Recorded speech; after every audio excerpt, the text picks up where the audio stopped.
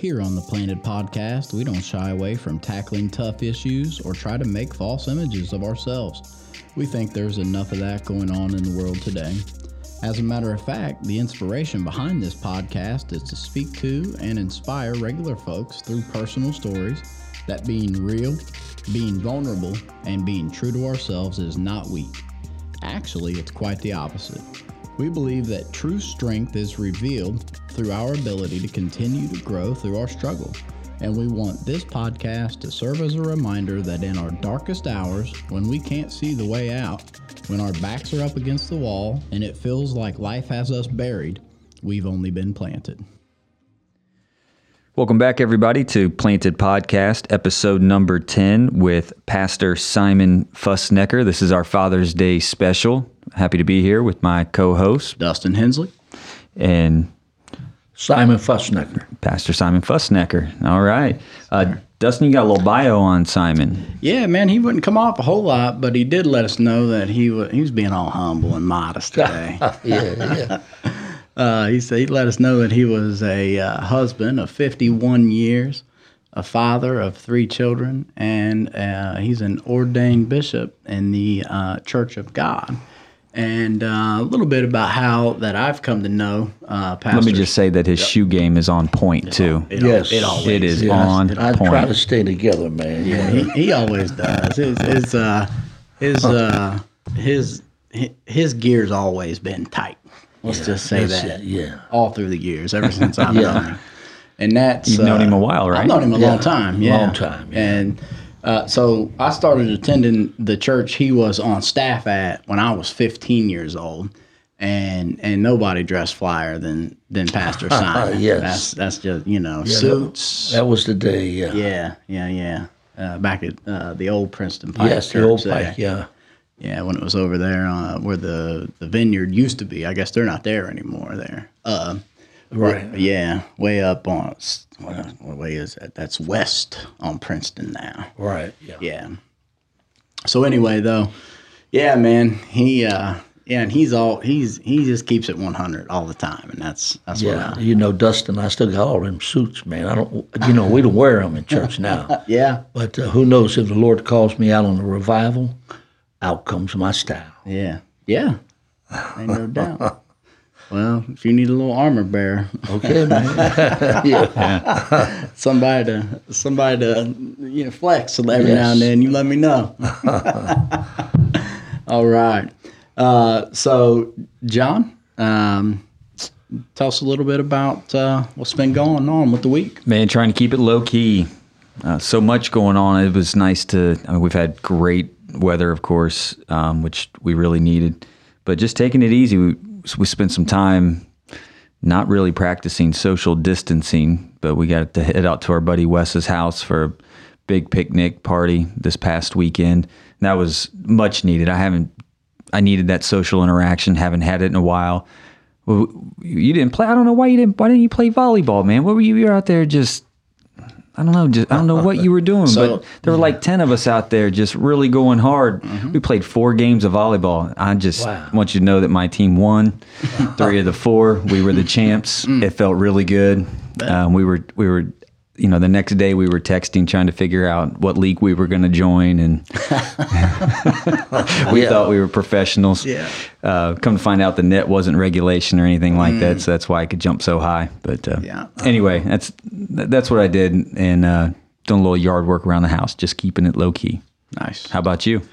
Yeah, it's been okay. I'll tell you, man. I didn't get out there doing the volleyball. Well. Because it tends to add about 10 or 15 years to my age for about the next 3 or 4 days. So I just took it easy and lounged around. I was a little sore, not gonna lie. It wasn't until we played Saturday, and it wasn't until Monday that I was actually feeling it, like in the back of the knees, top of the calves. Yeah. Bunch of we had 50-year-olds out there, close to 40, couple younger guys, but and you guys were going hard. We were going hard. And I know me. I'm never gonna let myself look bad. So if I'm gonna go hard too, and I just, I didn't. When wanna you're a pay, competitor, that's what you do, I man. I didn't want to pay for it. Well, you look good sitting on the sidelines. That was one bill I didn't want to pay. Yeah. So I sat that one out. What else this week? Anything else? Nah, not much, man. I've just been trying not to get caught up in anything, trying to just keep my headspace right, and so yeah, just trying to just have a kind of a, if you will, a normal week. Yeah. Yeah. Kind of nice. Yeah, it hasn't been bad. So, Pastor Simon, what you had going on this week? Well, my week was kind of busy, man. I cut the grass today, and she's got me painting and doing a lot of honeydew things, so. All right. I still climb around on ladders and stuff, do well, man. I hung her a bench for the back, one of the wooden swinging benches. Yeah. So she's been crying for that for 20 years, so I finally got her one up. And that's about it, man, just kicking around the house. All right. Very nice. That's how you kept her around for 51. Long time, You got to keep promising her these things, keep them 20 years out. Yeah, and when I married her, man, she was a baby, so I taught her how to drive and got her driver's license, so we fit right in together. That's awesome. That's good stuff. That's awesome. So let's get right into the story, Pastor Simon. So tell us a little bit about let's go way back into how things were like where you grew up, what things were like when you were like a little kid, what kind of house did you come up in, what how many brothers and sisters, way back in the very beginning. Okay. Well, if I could be all night, but I'll try to cut it short, Dustin. I was born and raised in downtown Cincinnati. Yeah. There was a place called the Laura Homes, which is a government project. So I was born into projects, lived there most of my life. Used to hang out at Washington Park. That was where my wife lived up the street on 13th Street. Mm-hmm. So there were 6 of us in the family, mom and dad and 6 kids. Went to a school called Washburn School down on Armory and Lynn. Used to hang out at Crosley Fields, Finley Market.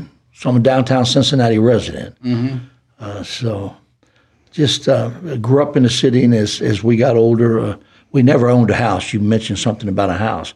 Never owned a house, man. We moved constantly. Dad was a painter, didn't have a lot of education, but he was a hard worker. And we just moved, man, wherever it was comfortable. Mm-hmm. Went to all the city schools. Gotcha. So after, when I was about 15, I was 15. Hold on. Don't get too fast now. Don't get too fast. That's my early time. I know. Man. All right. So what's that, in the 50s? Around the 50s? I was born in 48. Okay. So that was in the 50s. So you grew up into the 50s. Yep. Now, was it the downtown area and the projects, was it rougher? Kind of like, because... Well, yeah, it was rough. It was a different type of rough. Okay, If you can understand it. Everybody had gangs. Okay. And I was in 4 or 5 gangs as a kid coming up. If you weren't in a gang, you didn't have a family. Okay. So, your family was the gang you grew up in. Mm-hmm. And I was in a gang called the Vine Street Cats. I was in one when I was a real young boy in a little small gang. I guess I was 7 or 8 was the first one, Montrose. And so I grew up in gangs, kind of, And in the city, you had to be attached to a gang. I don't know how it is now, but that's the way it was back in the day. Yeah. Now, were those gangs committing some crimes and some petty stuff? Yeah, or? Always, man. Yeah. Okay. Always getting in trouble, always committing crimes, always fighting.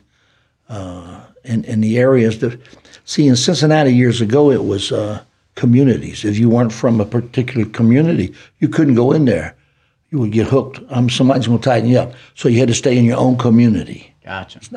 It's not like that now. It's kind of spread out. Yeah. So, and that's why you had gangs. You had territories like. Gotcha. Now, was that gang life kind of appealing because there might have been some instability in your own home? Was there some things going on there? Oh, yeah, man. Mom and Dad was always fighting. Great people, loved them both, but they could never no harmony. Sure. And of course they divorced and got remarried, and it never was the same. And then they divorced again, so rough life. And when you're growing up in the projects, you don't have a whole lot. Sure. So you look for other things out of the house. Mm-hmm. And you don't get a lot of attention, man. With 6 kids, and I was caught right in the middle. Yeah. So it wasn't much at home. When I was real young, yeah. You and your brothers and sisters had to fend for yourself, probably? That was it, yeah. Yeah. Mm-hmm. Mom didn't work. She did at times, but Dad did his best, man. He did work hard. He worked every day. Mm-hmm. Wasn't enough. Yeah. I got that. You ever sneak into a Reds game? Many times, yeah, many times, man. And I hung out down there to make a lot of money. We hustled money up and down to the old Crosley Fields, and it was a wonderful time down there. Yeah, many times. And of course, I worked on Finley Street. I worked down at Finley Market selling shopping bags, man. When I was 6 or 7, maybe. Yeah. Made a lot of money. Yeah. And it was all proprietors had shoes hanging out on the sidewalks. You know how they do in the cities.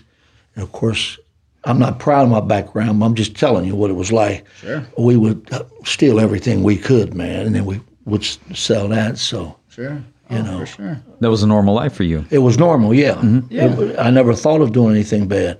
We would go down in the city. Because we lived right there in the city, so a lot of stores were down there. Like for an example, Shillitoe's was a big store, covered the whole block, and it was the first ones to have like escalators and stuff. And so we'd go in there, man, in the summertime with big coats on and fill up everything we could. Right. You know, so it was part of all of us. All the kids in the city did. Yeah. Well, it was probably, much the culture, sounds like. Yes, uh-huh. Yeah. So we spent a lot of time in the youth center right there on 2020 Auburn Avenue. I don't know if you're familiar with that, but that's where all the guys went. Right.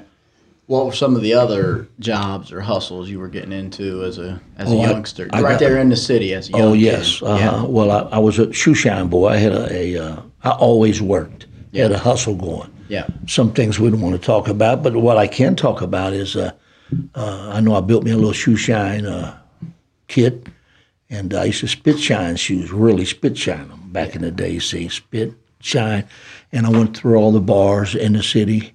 And most of the drunks, all the drunks would pay you tons of money. Yeah. And I would go way late in the night, working in shining shoes, carry the paper down in the city, man. And then when I didn't have a route, I would just go out on the corner because we had all the papers on the corner, Just take the papers out and start selling them. Yeah. Keep the money. Wow. Always had a hustle going. Man, I can hear Johnny Cash in the background right now. Get rhythm. Yes, and then I worked out at the old General Hospital, which is now the University Hospital. Okay. And on Saturday and Sunday, I would get papers in there. And that was a legit job. I'd get like 100 papers. I would sell them up and down the wards. Because it was a state hospital, and it didn't have rooms. It had just long curtains like in wards. The old, if you've ever been in it, it's still kind of in the old basement. Looks like it used to look. Wow. So I had a ton of jobs. Yeah, worked at a lot of different jobs. I worked at some of the department stores, stocking stuff when I was a kid. Worked at some of the little grocery stores, stocking the canned goods and the shelves and just a lot of. I was always busy, always working. Matter of fact, I would rather make money than go to school. I hated school. Sure. I can't remember anybody in school. Wow. I skipped my first day of school, man. We was living in different projects at that time. We had lived up in English Woods. I don't know if you're familiar with that. It's another project. It's tore down now, and that was kind of upgraded. It was nice. So the first day of school, the teacher, man, would come out with a bell and ring, and that's when school started. See, it wasn't cowboy days, but it was old school. And so I told this little guy named Gary Thompson, I've never met him since, he may be around. I said, look, man, I'm not going to school today. I'm going to skip school. And he said, well, I got to go. I said, no, I want you to go with me, man.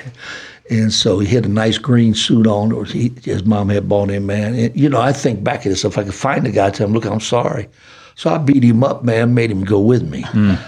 Never liked school, always skipped school, just didn't care for school at all. I liked the streets. I liked the guys I hung with. And so when that year was over, I was not even a year, I was right back down in the city. Well, they both are in the city, but when I talk about city, I'm talking about downtown Cincinnati. Right. The suburbs like Elmwood and all around, I don't refer to that as being a city. You were talking downtown. You were talking downtown. 13th and Washington 13th Park. Washington Park. Yeah. So Washington Park is where my wife went to school. There's a little school called Peasley, and she went to school there. We never knew each other as kids. Right. I met her when I got back from the war. Right. So a very crazy kid's life, but I had fun as a kid. Yeah. With the guys, not at home. No home life. Yeah, you said that was bad, and you mentioned it was bad. Yeah. You mentioned your parents divorcing, getting got remarried, and then divorcing again. Got a divorce. Yeah. What was surrounding all of that? Was there Well, Dad drank a lot. He always drank. It didn't interfere with his work. He did work. All the guys he worked with drank. I'm German descent. Everybody in downtown was German. Yeah. The Germans built Cincinnati. Sure. So all of them was drunk always. I remember my granddaddy starting in early in the morning. Mm-hmm. So they was all drinkers. Yeah. And Mom just, I don't know, man. They couldn't get along. They just constantly, Mom would fight. Mom had I think she had too many kids too quick. She was 16 and Dad was 17 when they got married, see. So Mom was in the hospital a few times with her nerves. Man, she couldn't make it. Yeah. Back and forth, all they would do is fight, She turned out to be a good Christian woman later on in life because they got another divorce, on the second time around. Right. And then Dad died at 46 of alcohol. He drank himself to death, man. How old were you? Let's see. I was married at that time, so I would have been in my early 20s. Okay. Yeah. Yeah. Wow. Early 20s, yeah.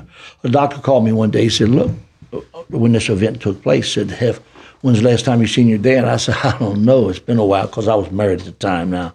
I'd already been to Vietnam and back. And he said, well, he's down here at the hospital down in Bethesda, and he's dying. That's what you mean, he's dying. So he's got cirrhosis, his liver split open. He said if he stays on the right diet, he may live 6 months, but he's not going to live. So my wife and I went down and seen him. Said, "Look, Dad, how you been?" Blah blah. I hadn't seen him in a long time, and we was going down to Kentucky for the weekend. I said, "Well, look, when we come back, and you get out on Monday, you gonna come live with us. We'll take care of you." He got out of it on Friday night, went out drinking, and doctor told him, if you drink, you could die tonight. And he went out, and like that week, Tuesday or Wednesday, he never did get out of the hospital. It killed him. Wow. So the alcohol killed him. He was always drinking. Back in the old days, man, we'd get the glass jugs. All the men did. Fill them up. You go down, sit at the bar, drink all night, and the glass handle jugs, fill that up with beer, man, for $1. See, get one to go home. Yep. I can remember him always coming home with a jug. Mm-hmm. So. Wow. But they never got along. They knew each other since they was 8 and 9 as kids in the city. But they just never got along. Yeah. I think my grandmother may have had a lot to do with it. She was always arguing with my father, and them two would get on him together, see. In-law problem can always be a problem. Tag team. Tag team, man, yeah. Now, was your grandmother in the house? Oh, no. We had lived with them several times because we didn't have a place to live. Okay. She would take us in. They did well. I got you. My granddaddy, Simon, who I'm named after, was a businessman. He did pretty good. Okay. And his wife. But see, my old granny constantly tightening up my dad and Mom. He never stood a chance. Is that your mom's? That's her mama, yeah. I got you. Okay. And all of them were individually wonderful people. Sure. But they wasn't getting along. Yeah. I get it, for sure. All right. So then you leave home after they get divorced the second time. You're about 15, right? Well, no, I was actually a little younger than that. What happened, Dustin, here's what happened. All right. So my grandparents owned a restaurant, man, down in Kentucky, and they got in an accident. That's Grandpa Simon. And they got their legs broken and everything. I was 13, and they needed somebody to go down and help them. I said, that'd be me, because I ain't going to school. I hated school. Right. So off I go with them down in Kentucky. And I'm working in this restaurant now full time, man. It was 1962. I got my Social Security card and no school. I ain't going to school. And I'm working in a restaurant 14, 16 hours a day, running it basically for these guys, my grandparents, doing all the cooking, all the mopping, all that type of thing. My granddaddy was a chef, and he did very well in the business for years. He did.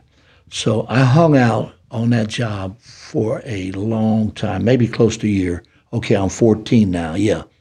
So, and I got some trouble down that way. Went to jail a couple times, man. I had a cousin came down and visited me. Every time he came around, we got in trouble. So, The type. yeah, we got in trouble. I do too. Yeah. Went to jail down in the state, man. Was mistreated in the jail because we was northern boys, them hillbillies. I shouldn't say it like that, but country boys didn't like the city boys. There you go. So, after this, man, my mom and dad, this is when they got their second marriage right here. I'm about 14 now. So we're going to get remarried and we're going west. And we're taking the family and we're going to start over. We're going to California. And said, Russell, they call me Russell all the time. So that's my middle name, Simon Russell. Said, Russell, you want to go with us? Because we think we could have a nice life and get a nice home. So I say, yeah, because I wanted a nice family life. Sure. So we jumped in a 55 Buick, Oldsmobile, 55 Oldsmobile, 8 of us in it. And we get to traveling to California. And so I left Granny and Paul. They was back on their feet pretty well. And I said, I'm going, man, they're doing good. They got remarried. This is time to get a nice home. Kind of like a storybook. So we stopped in Albuquerque, New Mexico, and got some cousins out there, my mom's cousins. So why don't you just stay right here in Albuquerque, man? We'll hook you up. And so we stayed in Albuquerque. That didn't work out too good for nobody. We were 7 or 8 months there. So they put me back in school. I said, I'll go to school, okay. I go into the 8th grade. And I went to a little school called Van Buren right there in Albuquerque. And it was terrible, man. I couldn't do anything. Got in trouble out that way. Went to jail out there. So from that point on, I said, I'm not dealing with no more school, and I'm not staying at home because Mom and Dad's leaving now Albuquerque, New Mexico. And they got a divorce because all they did was fight out there. So they got a divorce. So that's when I went to Toledo, man. Went up to Toledo, worked at the racetrack up there. For thoroughbred horses, and I got a job malking stalls. Now, real quick, you was completely on your own. I'm on my own, man. Yeah, 100%. Wow. Yeah, I'm on my own now. I may have just turned 15 now. By now, so I'm on my own. I sleep in the tack room. That's above the barns. They got tack rooms where guys stay. Where to keep the saddles. That's where all the guys. Yeah. Yeah. So and above they got little rooms up there. So that's where I stay, man. I was malking stalls, cleaning stalls. Yeah. And I learned, the owner came to me one day and said, look, because skinny boy. I was skinny boy. Jockeys are real light, but if you're light in body, you can't race them, but you can exercise them. Mm-hmm. Said, have you ever thought about exercising racehorses? I said, yeah, how much does it pay? Because I knew it paid more. He said, I'm going to start training you if you want. I said, okay. So after about a month or something, I fell off many times, got real good at it. And I exercised got this raise, man. All I did was exercise these guys' horses. He had 18 of them. And I would exercise them and be done for the day. It was beautiful. Yeah. So I did that for a long time. And my cousin, the one that always comes around, we get in trouble, see, he ends up in Toledo. He said, man, I got something going on. I said, what is it, And now all these years, Dustin, I have been in detention and in jail. Maybe 20, 30 times, I don't even know. Right. Different breaking and entering and just doing a lot of hustle. Sure. I haven't told you about. But now I'm getting pretty clean, see, and I'm kind of almost an adult now. And I got away from them, trying to hold a job. Yeah. So he got an apartment down on 15th Street in Toledo. And, 13th Street. We moved in together, man. And it started over. Yeah. We robbed a couple joints. It just got all out of hand. Lost my job, went to jail. So I'm back in Cincinnati, and he stayed in jail. They got him on some other charges I wasn't involved with. So I bought me a 48 Pontiac. It was my first car. I paid $75 for that car down on Vine Street. Wow. And so I was still 15 because I knew when I was 16 I needed that ride because I was going to go west or something. And so I got that 48 Pontiac, man. And I was 16 now. I'm driving it. Still on my own, making money. Well, it started wearing me out, man. Got in more trouble. lost my car. Things weren't right. I had a ton of jobs that we haven't talked about, but that was kind of my career was beginning to grow. Well, the war was coming out. Now the war's out. Guys are getting drafted. Now I'm 17, driving, just doing anything, staying with anybody, running anywhere, going to St. Louis and hanging out in St. Louis and doing some bad things, and just traveling kind of. So when the war broke out, man, I said, I got to go to the Army. I can't hardly take care of myself, or I'm going to end up in jail the rest of my life. Right. And I didn't want to do that. And I had been on probation for years. When I was going to school, when I was young, if we did anything wrong, the principal was not allowed to correct us, me and my brothers. He had to call our probation officer. And I remember having a probation officer at 8 and 9 years old. Wow. They would take us into the youth center for 2 weeks every time we messed up, because we wouldn't take no discipline. I mean, we wouldn't. If the principal said, I'm going to give you a swat or something, said, no, you're not going to do that, man. And we just wouldn't go along with the program. Right. Right. So I've always been on probation, A couple times I got picked up for violating that and back to the joint. Just small stuff, no long term though. Right. So when the war broke out, I turned 18 on July the 18th, 1966. I joined the Army down to Federal Building. You signed up. Signed up. Wow. I was in a little trouble at the time. Judge said, you got a couple options. You can go down the hall, down to Federal. You can join the service. And I was going to do that anyway. I need a place to live.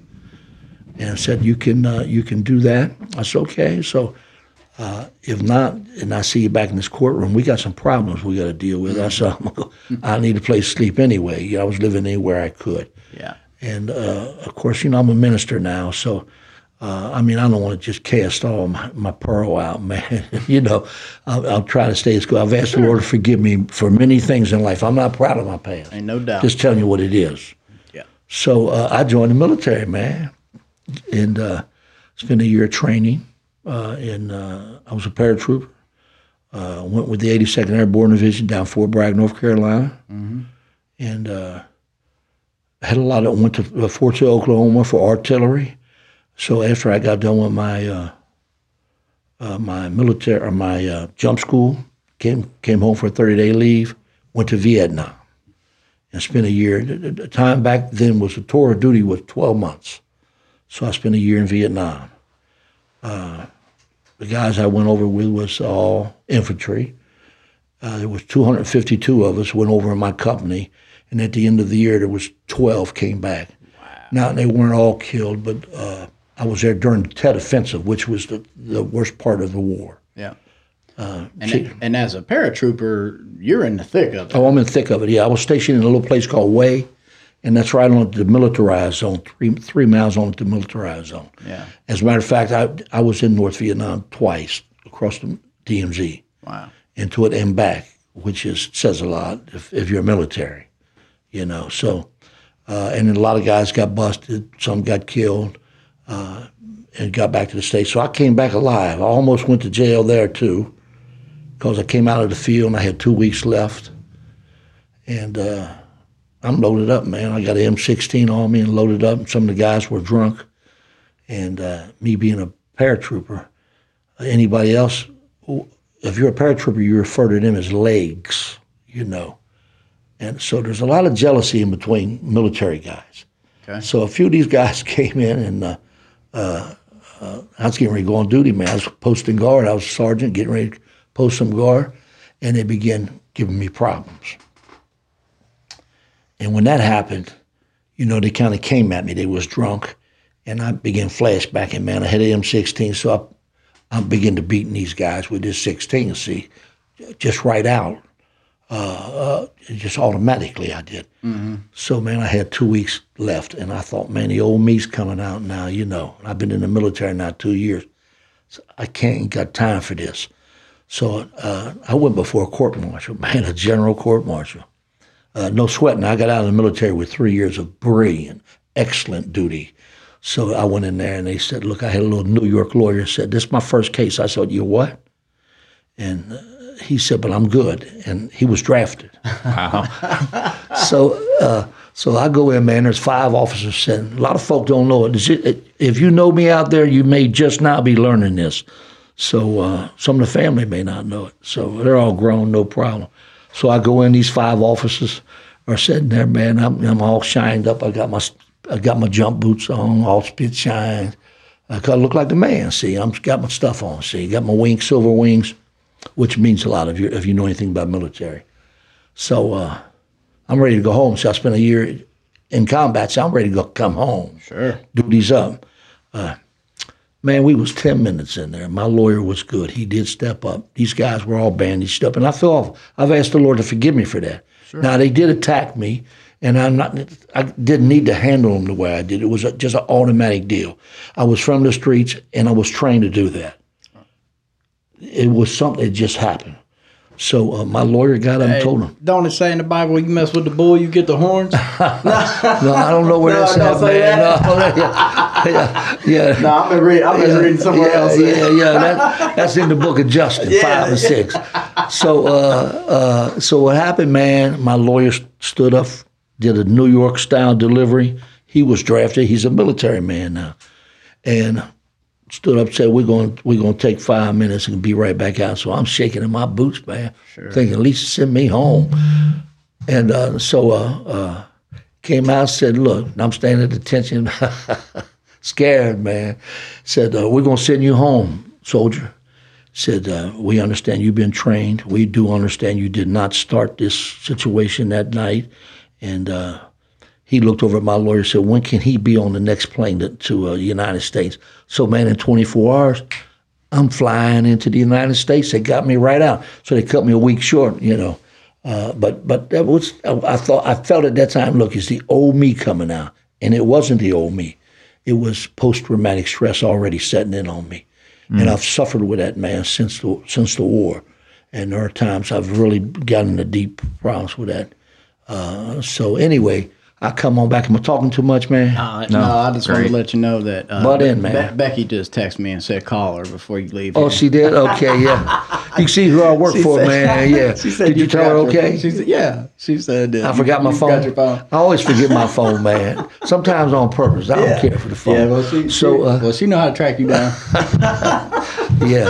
Yeah. So here we go, man. I'm flying back to the States, and I'm thinking this is wonderful. Now, were you already married to Becky at this point? Getting ready to marry. Ready to marry her, man. Yeah. So now I don't know nothing about church or nothing. We go down to the church, and I send my little brother in, man. I said, look, Ricky, and he's still in jail. He's his 30th year he's in Florida, getting ready to get out. Whew. And I prayed about that because I taught him a lot. But he's had the opportunity, and he hadn't straightened himself up. I get it. I got a letter from him last week. Said he's getting out on the 16th. He's going to come live with me. I said, no, you're not. You're not coming with me. I'm not like I used to be, see. Right. So I was sending him in. I'm getting on another track now. But a little church down the street, I knew, man, they would go in and collect money on their Sunday school class, set the money out in the hall. I send little Ricky in. Little Ricky, go get all that money and bring that money out. Yeah. So we hustled the churches that way. Yeah. And then we went out to Lockland Baptist. My granny would put me on the bus. Lockland Baptist is, what's the name of it now? The big one out there, man, on the expressway. Or Solid Rock or something? No, it's a big Baptist church. Oh, big Baptist church. Landmark Baptist. Okay. Used to be called Lockland Baptist. Okay. So they had city buses picking up all the poor kids like we do nowadays. Mm-hmm. So we get on the bus, go out to Lockland Baptist, and when the church started in the winter times when we made our money, all the old ladies would hang their coats up, and what they had in there, besides snot rags, they would hang them out in the closets out. You didn't take them inside and hang them on pews. Right. And we get dollar bills, bubble gum, change, and all that, and plus snot rags they always put in there. So that was a way to make money. Yeah. And we were 7, 8 years old, little guys. So let me get back to the story. Here I hit the States. All right. And back in them days, everything was crazy. Sure. I mean, the hippies were nuts. We brought marijuana. See, in Vietnam, we stayed high. Marijuana grew over there. I mean, every day we would wake up with what we called a nickel bag. I don't think they got nickel bags. And then, and the government, John, would supply beer to us. They would ship it in on pallets. and they kept us drunk. Folk don't know that. Free of charge. Free of charge, man. Yeah, they kept us drunk because if you know anything about the history, they kept us out of North Vietnam. We could have took North Vietnam at any time, but they kept us. It was a political war, so we stayed drunk, we stayed high, and so when I got back to the States, everybody else was high. Back in them days, it was all hippies. Now, if you know what a hippie is, man, and everybody's got the peace signs up, they're burning flags at the airports, spitting on GIs. See, the Vietnam vet was never welcomed home. Right. Never. Out of all of our troops in any war, there was no celebrations, no recognition, no happy days. So if you ever meet a Vietnam vet, the first thing you tell him, man, is welcome home. Because they were not welcome. They hated the Vietnam vets. And we were drafted. There's never been a draft since. So if you're 18 years old and out of the military, you are drafted. You had to go. And so it was a terrible time in this country. So I got out of the Army and I wasn't out yet, but I came into Cincinnati. And my uncle had a little shop. And he said, come on down, man. Look at my little parlor I got. He opened him up a little creamy whip-like parlor. And I said, okay, I'm going to come on down. And there was this young lady working. And I said, hey, what's up? You know, well, that was my wife-to-be. That was Becky. Yeah. And she was 16, man. She was 16. I said, hey, what's going on? And her daddy was old-time preacher, see. Old-school preacher, too. Throwing it down type preacher, you know. He pastored 6 or 8 churches all down south. And he was old at this time. It was up. She was the baby of 6. And she was very young compared to the other kids. So I started dating her, man. You know, what's up? You want to go with me? First time I took her, I was up in the bar. And I said, come on, go up. You want to go with me? She said, okay, you know. So I took her to a bar. And I think it's the first time she ever been in a bar because I ordered a double bourbon, something. I said, what do you want? She said, I take a Coke, you know. I said, Coke? What do you want in it? She said, just a Coke. So, and I'm smoking, man, and doing my thing, you know. So I said, do you smoke? And so I think she was just trying to be big time, say, yeah. So she didn't know what kind of cigarettes was even. And back in there, we had a machine, back in the old days, drop in a quarter, get it back. So anyway, now this is all happening fast, see. Yeah. See, very fast. Well, and I didn't say, I can't tell you everything in life, man. When I was a teenager, I made a lot of my money. I was in a lot of bar groups and stuff. When I was a kid, 15 especially, I was in a few bands. Okay. Matter of fact, the drummer to my band will come around every once in a while. I've known him since he was a kid. He went to Vietnam. And we were singing bars, man, made $25 a night. On a Friday night, Saturday night, made $50, which was big money. So I made a lot of money doing gigs like that. Okay. And I was a lead singer in an old rock and roll group and stuff. Okay. So, several bands. So getting back to Becky, man, here we are. Now, like I only told you half of my occupations, not even half. All right. So I'm just speeding this thing up, man. So here I go with her, man. I'm dating her. I go down and meet mom and dad. So I go in, this old-time preacher. I go in and say, what's up? You know, and then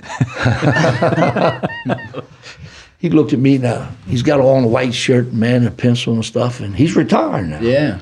I think this is a businessman or something, you know. And he said, son, are you saved? I said, yeah. You know, and of course, you know, I said, now I sin, you know, because I didn't know the details about church or nothing. Right. I said, I'm a saved sinner. He just looked, man. He just looked. Like, what? So he was cool with me. He thought, I don't mess this up or nothing. I just stayed cool with him. And so I lit up a cigarette. I said, where's the ashtray? And so my mother-in-law, her mama, she came over and she had got a saucer out of the kitchen sink, man, because nobody smoked around there, you know. So I'm laying back, just a dude. We were called hoods back in the day. We were hoods. Yeah. Greasers, leathers, and I had big pompadours and all that. We wasn't like the modern day kids. Yeah. So here I am, man, and they just treated me nice, and I loved it. So only knew her 2 weeks. I said, I got to leave next week. I'm going down to Virginia. And I had terminated airborne. I'm not a paratrooper now. I went out of the Army, and I said, look, I don't want no more. I just want to try to get out, man, if I can. Well, of course I couldn't. I'm in over 2 years now. and I had a commitment of 3 years. So I said, why don't you just come on, go with me? I don't think I asked her to marry me, as far as I can remember. And she can't remember. She will remember. She's only 16, man. Yeah. And I knew everything. She didn't know a whole lot like the kid. Right. So that happened. I married her in 3 weeks. From the day I met her, and 21 days later, we was married. That's smooth. And I went out and paid cash for a 1961 LeSabre Buick, two-tone, baby blue, white. And this was in 1968. So the car wasn't that old. Looking good. Married her. I said, we're going to go down to Virginia Beach. That's where we're stationed. And so I spent a whole year there. I cut that story short. Yep. We spent a year, her and I, right. and then came back to Cincinnati. Right. And then I could go on and on, man. I don't know what you're looking for. Well, the Lord talked to me one day, so they all went to church. So so you're kind of attracted to her family, right? Yeah, well, my family's broke up and gone. Yeah, my dad's they're gone. Yeah. My dad's getting ready to die here this year. He died when I came back. That's right. He was only in his 40s. Yeah, and he died a really horrible. Like he looked bad. Like He swelled up. Yeah. Had the poison coming out of him where they get from the drinking. And so now I married her when I was 20, so I'm 21. Right. What did her parents think about her taking off to Virginia at 16 with you? Well, everybody asked that same question. I got girls. Well, her a couple mother, girls. Nobody can figure that out. They was both retired and older, and her mother said when she met me, because I had a lot of personality, man. I got that from the street. I dressed in continental clothes. I wasn't sloppy. Right. I put on nice rags. I had my clothes. I would have my clothes all pressed, dry cleaned and starched. I was a hood. So they was very well impressed. I had a nice car, and so I remember I got a lot of that money from gambling in the military, taking cats' money. So I had a little loan shark going on too. A lot of stuff. Got to have a side hustle. So they did. I think Pawpaw. I called him Pawpaw. So he was kind of getting dementia or something. He's kind of out of it, but with you. He's not gone. And then Mama, I called her Mama, man. She just was country. She had married him at 14. So yeah. That's what they did back in the day, Yep. see. And 52 years ago, man, people got married at 16, wasn't no problem. That sounds crazy nowadays, but two things. You get married, when the women had to get married, they wanted to get married and just have babies. Back in the day. And if a kid got a high school education, that was the best thing that would ever happen to him. No one even got out of high school where I was from, down in the blocks. Yeah.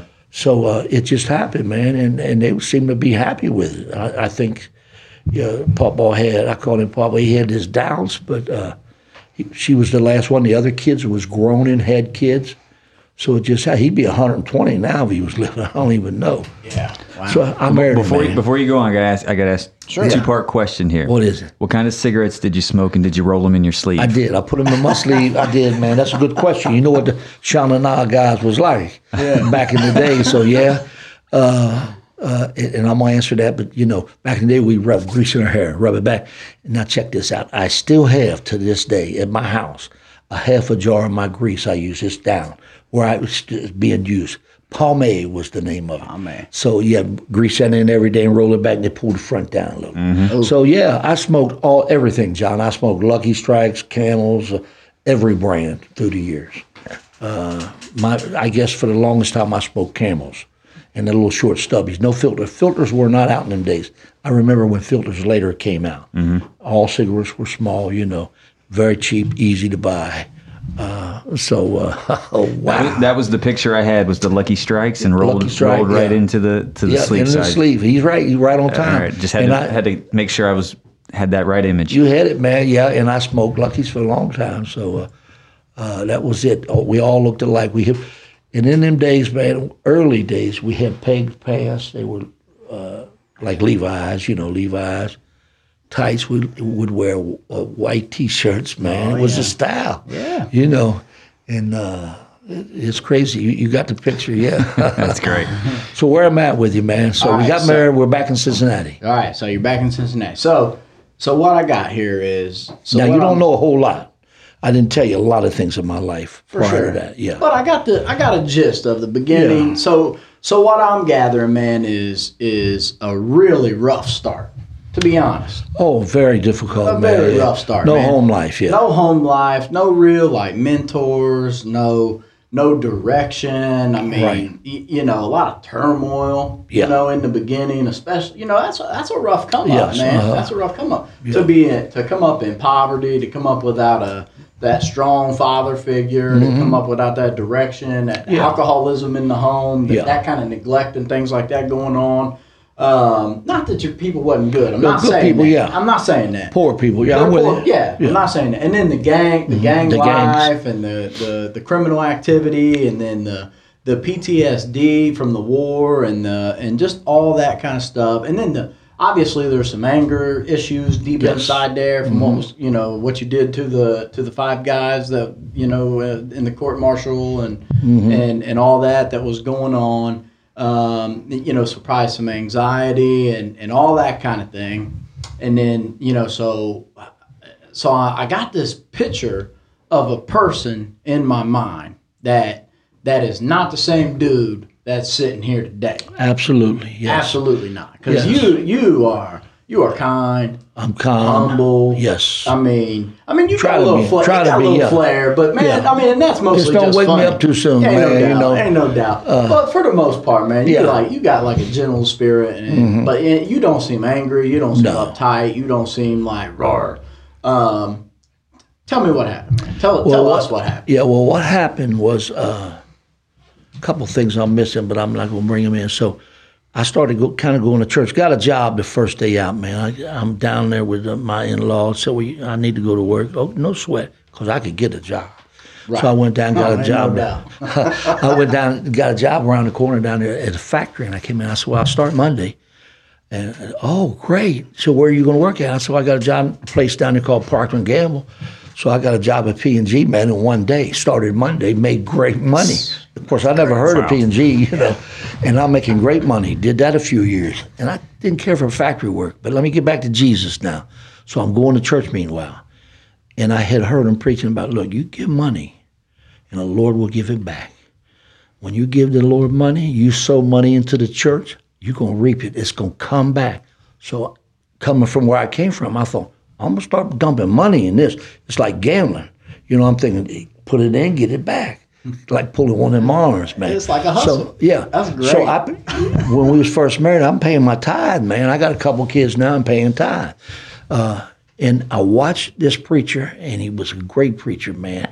And I got under conviction, see, and started going on a regular basis. Now I'm in the automobile business. 3 or 4 other jobs I had got through.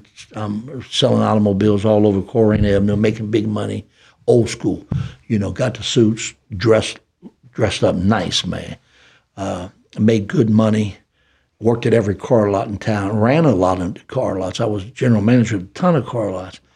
Well, I'm going to church all this time, and all of a sudden, man, all the girls was praying for me. The mamas was praying, Lord, get him in church. Becky's going to church now with the kids. Got 2 of the kids. Scott wasn't born quite yet. He may have been, just little. Yeah, he was, yeah. So all 3 of them was church with Becky. So they're praying, Lord, whatever it takes. And you don't want the mamas to pray for you. When they pray whatever it takes, it's going to happen. So all of a sudden, man, I lose my job. And I worked at every car lot in the city. I was a GM at most of them. And when I would leave one job, I would pick the phone up and say, yeah, send me a car over. I'd go to another lot already here. Lot boy come over, change the tags while I'm there, and then holler at the owners, hey, look, I quit. And I'd be gone, see.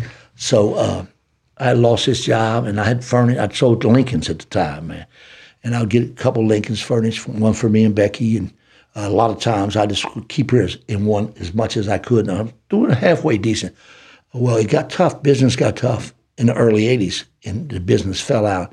Recession kind of hit, and mom and pop stores kind of like what's happening now began folding. Business got tough. Nobody was selling anything. And that's when the Lord took over. All of a sudden, here I am flat on my back, no ride. I'm at home. And I had a little business up there, too. I had run the vending up there. I emptied out all that onto the floor, took all that. I always had something hustle. So now I'm at home, no place to go. And Becky had a yard sale that week, and my daughter, I don't know, you know my daughter, you met her, Kim? I don't think I've met her. No. Well, she comes around once in a while. She needs to be in church. If you're hearing this, girl, you need to get in church. So she sold at this yard sale. I had a basket, man, full of my booze. And she sold all my booze. So now I'm mad. I come home, I ain't got no job, son. I want to get drunk. So where's my basket of booze at? She said, well, I sold it in the yard sale. I said, you what? She said, yeah, I got $6 for it. I said, you sold all my booze for $6. Lord's working on me heavy, man.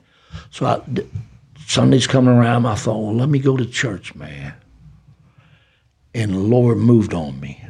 I'm in church. I accepted Christ. I always knew him, it seemed like. Like everybody knows God, it seems like. But they don't know him. You know, there's scripture that says one day that he'll divide. And he'll say to folk in the scripture, depart from me, for I never knew you. And folk will say, well, you know us. We've laid hands on the sick. We fed the hungry, visited those in jail. And he'll say, depart from me, ye that work iniquity, for I never knew you. See, there's a difference. A lot of folk know his name, but he doesn't know them. Oh, he created us all. He knows us in that sense, but there's no communication. Right. Okay, let me get on without preaching. Now, check this out. Now, I go in church and I actually give my heart to the Lord, and I begin serving him. Broke as I could be. See, the Lord knew he had to get me out of the automobile business. Because if you came on the lot when I was in the automobile business, you sacrificed everything back in that day. Your house, your kids. I was getting it all. And my salesmen, if when they worked for me, I would fire them if they didn't turn them over to me. I was out for it. And I knew I couldn't be in sales. Too crooked. For me, it was.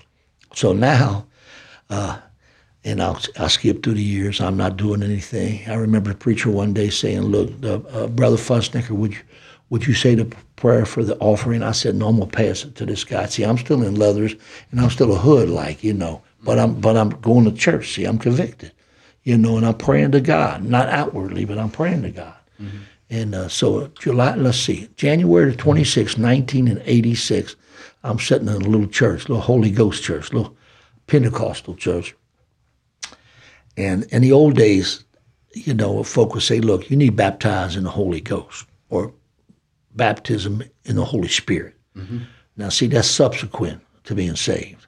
A lot of folk don't believe that, but that's how I believe. A lot of folk think you can accept Christ and you got it all. Well, see, I don't believe that. You may have it all. Even the devil knows Jesus Christ. But I believe there's more to ministry. For an example, what you guys are doing. This is a ministry. I don't believe you can just say, yeah, Lord, I know you. Because, see, Christ died that he has a plan for our life. We have a purpose in life. And if we don't fulfill that, you know, what's going to happen to us? Oh, Lord, I just know your name. So I believe there's more than just knowing Christ as your Savior. So I'll pass that on. I said, now, these old-timers would get us up front, and they spoke in tongues and everything, you know, old Pentecostals.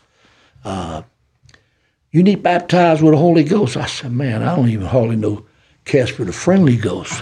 Holy Ghost, you know. And back in the old days, people didn't say Spirit. The Old Testament would always say Holy Ghost out of the King James. That's what was taught in the churches. Right. And it's all changed in the last 25 or 30 years. So I said, look, I'm not going up there. I went up one time or two with them, and you get the Holy Ghost. You baptize in the Holy. You need it. You need that power in ministry. So they tried me out this week. I said, I'm not going up there, man. I'm just going to sit right here. I love the Lord, but I'm not going up. And so I told the Lord, I said, Lord, if you want me to have what they're talking about, this power in ministry, this Holy Ghost, this baptism in the Holy Ghost, you do it or I'm not going back up there. And when I made that statement, bow, I was baptized in the Holy Ghost. January 26, 1986. It was over. From that day on, I began my ministry. Never looked back like a horse with blinders on. Yeah. Never looked back at all. I called this guy that week. Well, first of all, I said, now, Lord, if you want me to preach, he told me, I want you to preach. You want me to preach? I didn't really have a Bible. I couldn't tell you where a book in the Bible was at. And he spoke to my spirit. Not audibly, but to my spirit.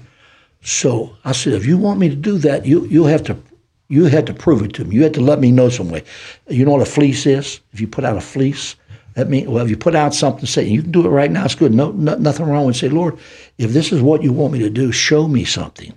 It's called a fleece. So Kind of like a test. yeah. Mm-hmm. Kind of. And he honors that because he see now you're saying, hey, I hear you. So man, I'll go down to the church. This old lady walks. She never did talk at all. I walk out the door. She said, "Oh, Brother Fussnecker," a little short lady. I said, "Yes, sissy, what's up?" She said, "You know, you look just like a preacher." And I'm looking at her. I'm thinking, oh. And I remember that conversation. The Lord was showing me. So then that was it. I wasn't taking, because see, where I was from, I would go and do my thing. I'm not going to take second seat and cry around, ask nobody to help me do nothing. So I was very independent. Always drove new cars, liked nice big houses, dressed nice. So I told, I picked the phone up. I called this one preacher I knew. Look, I say, look, man, God called me to preach. And he liked to drop the phone. See, he said, he what? And I said, but that's not what I'm calling you about. I gotta preach. So I need to have a revival. See, I'm in church. I know what all this is about. Yeah. He said, you want a revival at my church? I said, that's exactly what I want. He said, okay. He gave me 5-night revival, man, at his church. And I ain't never picked the Bible hardly up. So I go home, and I told Becky, I said, man, look, God called me to preach.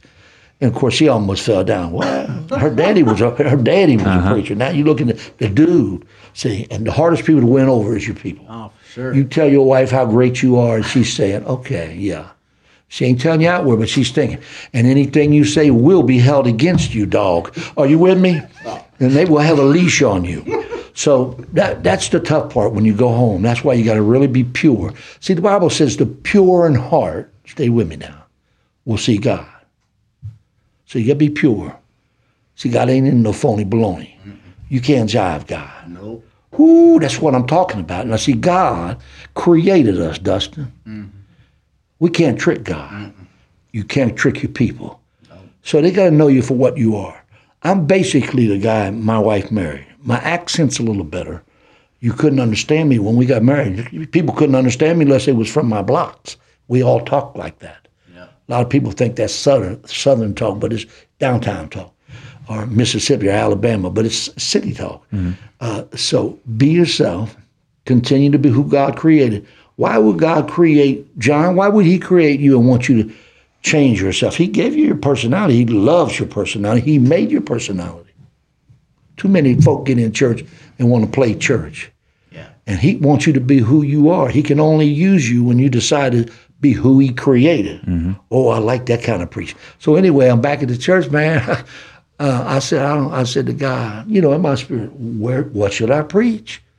So he told me to go over to Revelation, 3rd chapter. I'm telling you this, man, this happened. Wow. You know, I said, okay, 3rd chapter. He said, I want you to preach on the church of Laodicea. I'm thinking, I can't even say this word. You know, he's showing me this. I'm reading it. And I can't, Revelation, I'm thinking, I don't even understand this. You know, so got that Bible, and I'm getting ready to go on my first night to preach, man. And Becky goes with me. You know, she's thinking, I know what she's thinking. Oh, where can I hide, you know? And so anyway, I studied that week. The Spirit of God moved on me, man, like never before. I laid that thing open. I threw it down for the Lord. When I had an altar call, it flooded. And I didn't even try to have an altar call. I said, look now. And I preached every bit of it. I tore that up, man. I mean, I really did. It's like I only had like 2 weeks to study, but it's like I knew it all my life. Wow. Never missed a lick. Very difficult preaching when you're preaching out of Revelation because you got a lot of problems out here. So I had an altar call. I just simply said, look, if you want to know the Lord, this Lord that I serve, I want you to come on up here. I'm going to lay hands on you, and he's going to change your life. He's going to take you places you've never been. He's going to make a person out of you you never thought you could be. He'll take away all the problems in your life and make it just right. And I'm telling you what, the altar filled up. And I'm thinking, wow, God was moving in a big way, man. I was just laying hands on folk. They was getting saved. So anyway, I finished that 5-night revival. But it was after I received that baptism of the Holy Ghost. And I had been going to church. A lot of folk are just going to church. Yeah. But they're not doing nothing. They have no ministries. And they're cold. And you say, do you love the Lord? Oh, I love the Lord. Well, what do you do for the Lord? What is it you? Oh, I don't know, man. I just go to church. I barely go to church, and then I close the bar rooms up at night, and I do my thing. And I'm not coming against booze. That's not my problem. But I'm doing everything for the world and not my Lord. See, and He wants us to work for Him, like you guys right now. Ministry. And my ministry took off, man. I got on staff at some of the biggest churches in the city. From that day on, I never was a parishioner, not in the pews. I was always on staff. I started preaching overseas, preaching around the States. God just opened doors up like crazy for me. And Scott, at this time, was Pastor Scott. He was maybe 4 or 5 years old when I had committed at the time. I'm thinking maybe he was 5 or 6. And that's when I completely dedicated my life to the Lord. And prior to that, I remember the kids asking me, said, Dad, won't you go to church with us? Mom put them up to that, see. And prior to that, I would go in the house, I'd come home, man, and she would have radio stations, Christian radio music on. I'd say, look, if I catch one more of them radios on, all that funny Christian music, I'm going to throw them out in the yard. And on top of that, if you keep them Christian guys from the church you went to, I said, if they come up on the lot, like, because they was trying to get me in church, hey, Simon, how you doing? I said, I'm going to have them arrested. That's how mean I was prior to getting in church now. So, because it wasn't real to me. Right. I had always sensed God, but it wasn't real. So anyway, man, my life turned around. I preached one time in Trinidad, and a girl, I know we run out of time in a minute, man, here. I preached in Trinidad, and the church was filled up, and they have church over there. They would fall out of the balcony and everything. They know how to throw it down for Jesus. So we're having church, and when the service is over, God gave me this healing ministry. And that's because of the baptism of the Holy Spirit. See, because remember, John, here's what Jesus said. He's getting ready to be ascended to the Father. He's standing there with his 12 disciples. He said, what I want you guys to do is to go up on high and tarry, go up on Mount Zion and wait, in other words, tarry, until you receive power from the Holy Ghost. Well, now they didn't need to go receive Jesus because they're looking at him. They're talking to him. Hey, Jesus, when you leave, what's going to happen? What about our ministry? Because he's getting ready to ascend back to the Father now. So they go up and they wait for 3 days in the upper room. And by the way, I preached the upper room 3 or 4 times, man, in Israel. So now here they're standing on, waiting to be baptized with the Spirit. Well, a lot of folk think that being baptized with the Spirit, just something happens. They don't understand it. Now, I know I'm speaking kind of denominational, but it's all Bible. I'm not speaking denominational. I'm speaking Bible. I'm a member of this church right here, which is an independent church. Pastor Scott, you're a member here. We're independent. We're non-denominational. I'm speaking Bible. But folk want to just, at times, they just want to get saved and say, I got it. That's it. And not say, well, Lord, what is it that I'm saved from? Or what is it you need me to do in life? What am I looking for now that I know you? You just can't know his name. Oh, Jesus walked some 2,000 years ago. That won't get the job done. A lot of folk think that. I think that he has a plan for our life and it needs fulfilled. Mm-hmm. Now, it may be to your neighbor next door. It may be to somebody down at the grocery store. You may minister to somebody. It may be anywhere. But we all have a ministry. We just can't know Jesus' name. So he said, go up and tarry till you receive power. Now, there were 3 days waiting for the Spirit of God to move. And the Spirit of God fell, and it was like fire.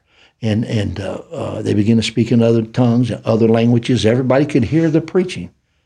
Well, now, they didn't go find Jesus.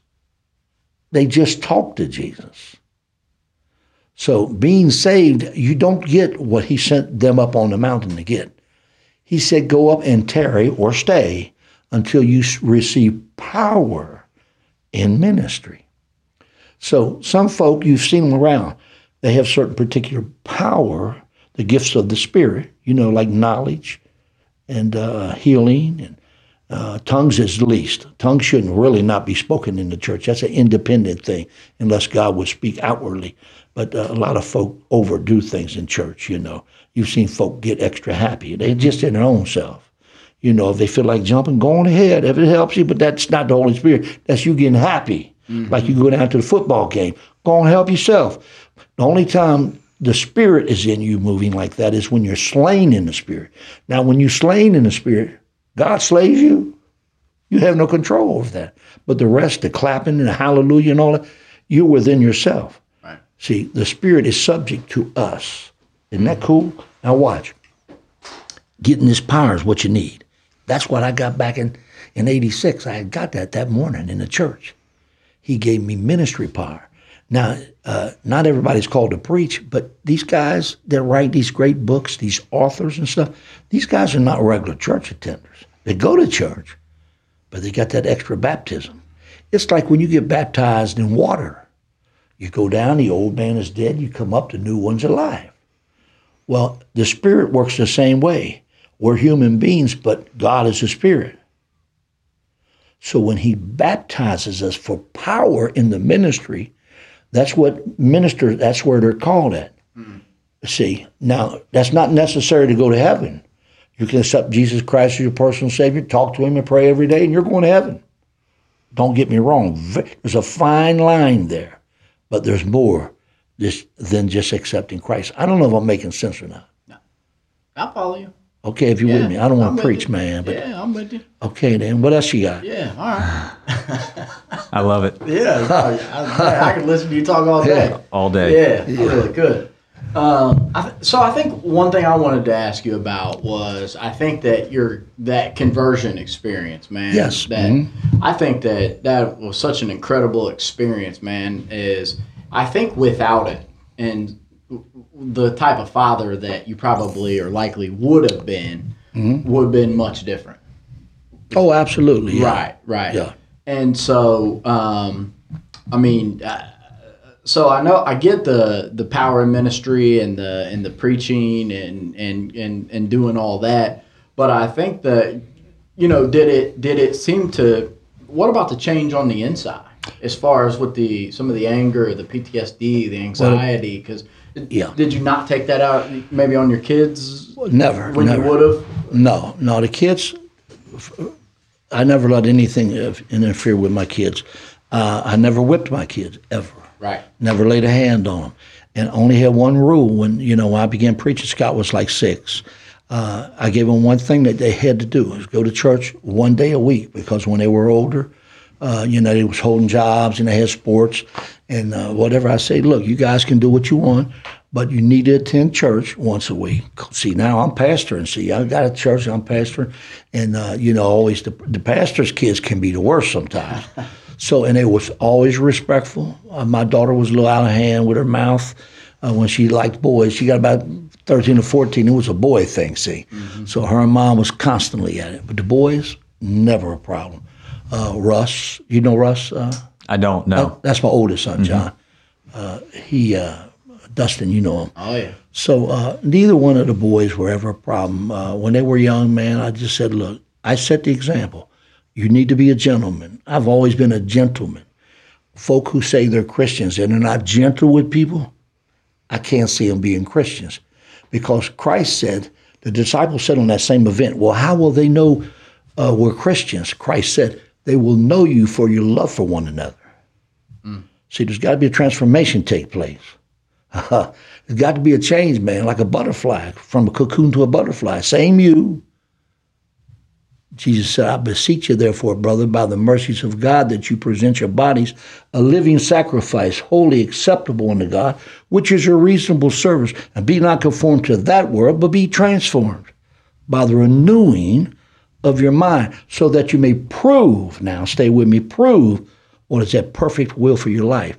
See, God says, try me. I will prove myself to you. And a lot of folk don't take that on. So he's saying, try me, ask and the door will be open. Ask and you shall receive. So God wants us to ask. Now, when it came to my boys and my daughter, I raised them in church from that time on, and they've seen me crying to the Lord on the floor, laying hands on the sick. They've seen me lay hands through my ministry, and miracles have taken place right here in this church. There's been miracles taking place. Now, not me, but the Lord through me.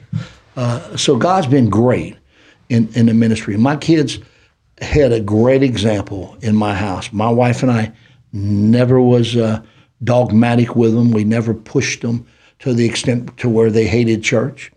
They wanted to get to church. Matter of fact, Russ and Scott started a gospel group you remember very well when you was a kid. Yeah. And it was called Rage. Yeah. And they got up and did all this rapping. And they did this thing all over the country, man. They was all over the country in church, you see.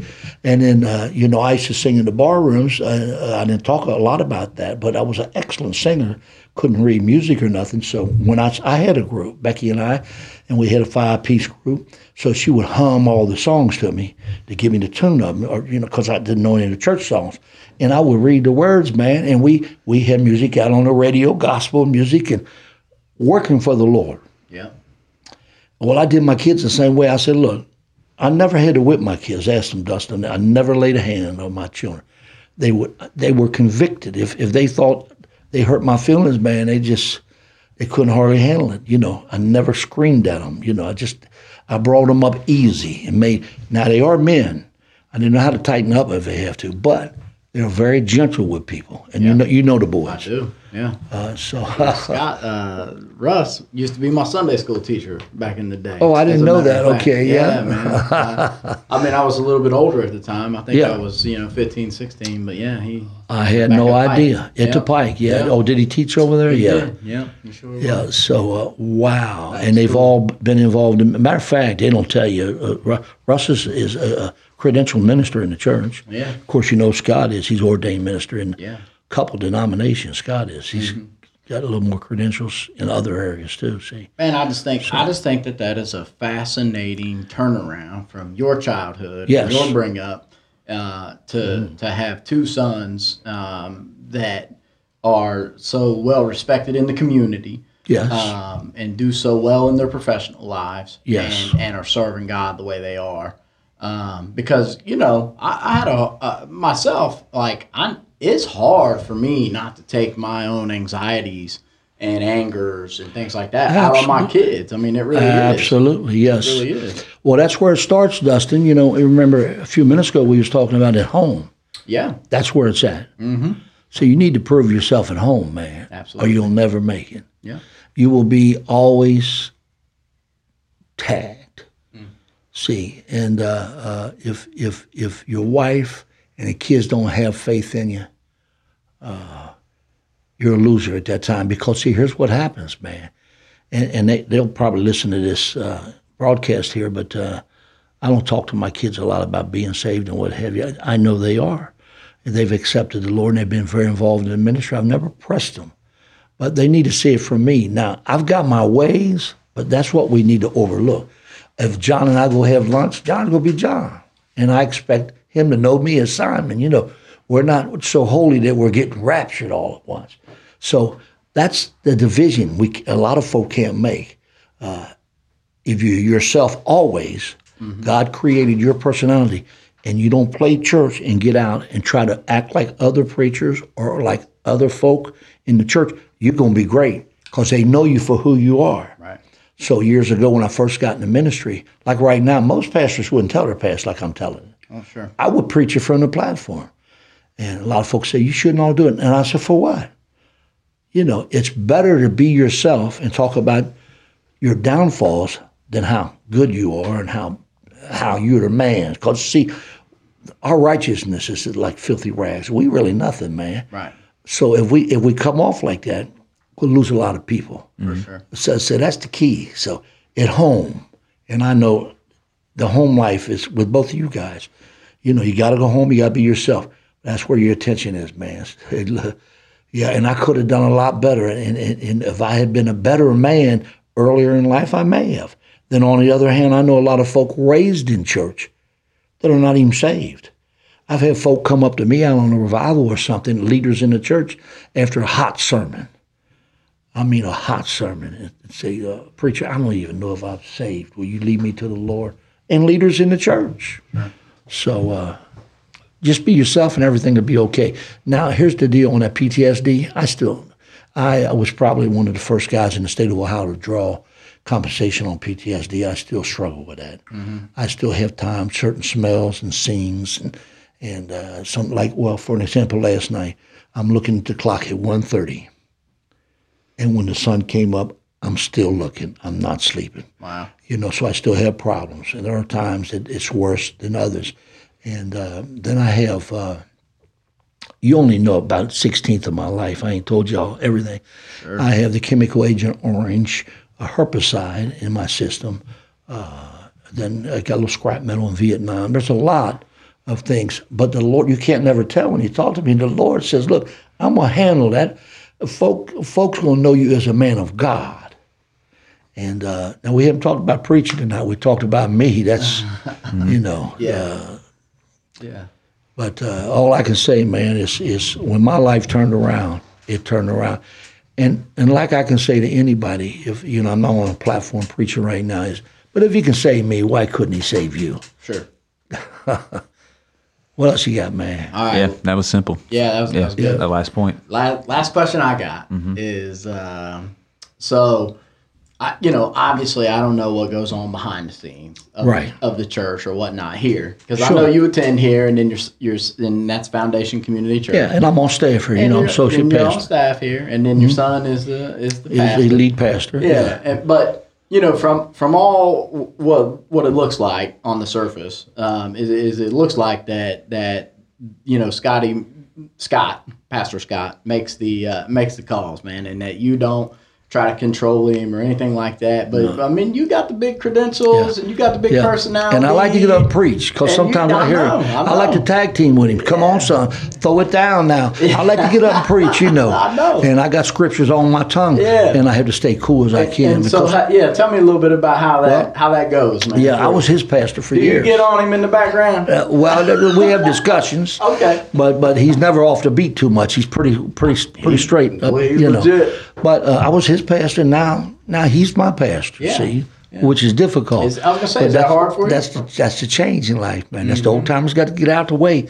See, because when I went to church, and you remember when you started in church, the church is not like it is now. No, there wasn't no such thing as like where you go to church, John. Them folk was going straight to hell. There wasn't no churches like that. I mean, would have their shirts hanging out. Yeah, man. If I had to go to my church hanging out back in the old days, they would put me out of the church. Yeah. Crucify me. So now Scott's right on time. Pastor Scott's right on time. He's right with the folk right now. He's highly educated. He studied to show himself approved. He has well-trained himself. And that's what we have to do if we're going to get on a platform. Now, we're not worried about getting on a platform and your ministry is in another area, then you can do your own thing. God will take that and work with it, see. But on a platform, they're looking at you, and their eyes are at you. Well, the one thing I've learned with Scott is you need to be a good father of the church. You're the shepherd of this church. These are your sheep, and folk are looking forward to that. When they come into this building or they're sick in a hospital, they're looking for you to lay hands on them and say, Lord, would you heal him? Dustin needs your help. Dustin loves you, Lord. Would you help him? Folk are looking for a shepherd. Jesus Christ was a shepherd. And so Scott does a well job at that. And I've never interfered with it because, see, God's called him, and I take second seat to that, and I honor his position, see. He always honored mine. So been no problem at all. Now, if God was to call me out tomorrow to open up a church, I'd probably go open it up. Yeah. But he hadn't used me in that area. My time's kind of up for pastoring. Yeah. I still do pastoral work, but a full-time pastoring, I'm kind of chilled out. I hear you. Like coming over here tonight was a big deal for me. Okay. I'm just laying back. Yeah. And I'm still doing a lot of funerals and weddings. I get a lot of calls on that. I do a ton of visitation. If we got any visitation, mostly in the church, I will make the visits at the hospital. Scott's busy, see, so sure. I'll run the hospital calls and stuff like that. So, and I'm content, and I'm happy with it, but he needs to be a father like you are. Let me give you this. I know we're running late now. Maybe it'll be a two-part, man. Check it out. Yeah. You're in combat. You and John are in combat. I don't know if you've been in the military or not, but go with me just for a minute. You're in Southeast Asia. You're a long way from home. And you're the point man on the hit squad. You're an infantryman, and you've got troops on your left and right, and you just got rotated to the point. It's dark out, and you're in the jungle. That's what that is out there. When you go out of these doors, you're in the jungle. Now, any move you make, Dustin, they're dependent on you. You're so close to the enemy, you can smell him. Any whisper, chaos could break out. Your platoon could be destroyed, or you could destroy the enemy. He could be hiding in caves, which the Vietnamese did a lot, or he could be snipers up in trees. But every move you make as a point man, the flanks are dependent on you. They move when you move. And here you are at home. The kids is looking at Dad. Dad's a point man. The enemy's outside.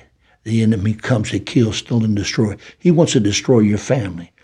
He wants to cause you and your wife to get a divorce, get in the middle of the camp and cause chaos. The devil's no dummy. The enemy's no dummy. He's crafty. He's cunning. So the point man has got to be tuned in with the Lord. You've got to have the blood of Jesus, because any move you make in life will cause a direction on the flank, and the enemy will destroy you. When you decide to be a gentleman, a Christian, the flank will follow you. The enemy can't overtake. Am I making any sense? A lot of sense. Yes. Makes some sense, man. So you're the point man. Father's Day is coming up, and you're great fathers. God made you to be a leader. You're a military man. This is a great army we're in together. But without you leading the point, leading your platoon that you have at home, just your platoon. You're not the company. You got just your platoon, maybe a dozen men. You're out on a search and destroy mission. Without you leading them, man, they're not going to make it back home. That's your babies and your wife. And they're saying, yeah, Dad, yes, Dad, yes, Dad. And you're saying, come on, I got this. Woo, let it lay down. What else you got, man, about Dad? Man, that's all I got. I think that's a great way to end. That's a I was perfect tuned way in. to, yeah, tuned in. That got me tuned in. I'm kind of hyped up. Thank you so much for coming out and sharing your story, awesome. Talking with us. Appreciate and it, John. our listeners. We really appreciate it. Well, I'm proud of you guys, and I know God has big plans for you. This is only a beginning. Great. Thank you. Thank you very much. Very awesome. Dustin, got any final thoughts or announcements? I don't have any final thoughts. Definitely have an announcement. If you want any more of that, more of the same, Pastor Simon here does do a discovery hour at 9:30 a.m. on Sunday morning before the regular church service starts here at Foundation, and that's 100 Foundation Community Church, and that's 100 Sal Boulevard, Trenton, Ohio 45067, and then regular service starts at 10:45 a.m. and we are in person. We are practicing social distancing, and right now Pastor Scott is doing a sermon series called Guardrails. He just started it last week, so when this airs, he'll be in it.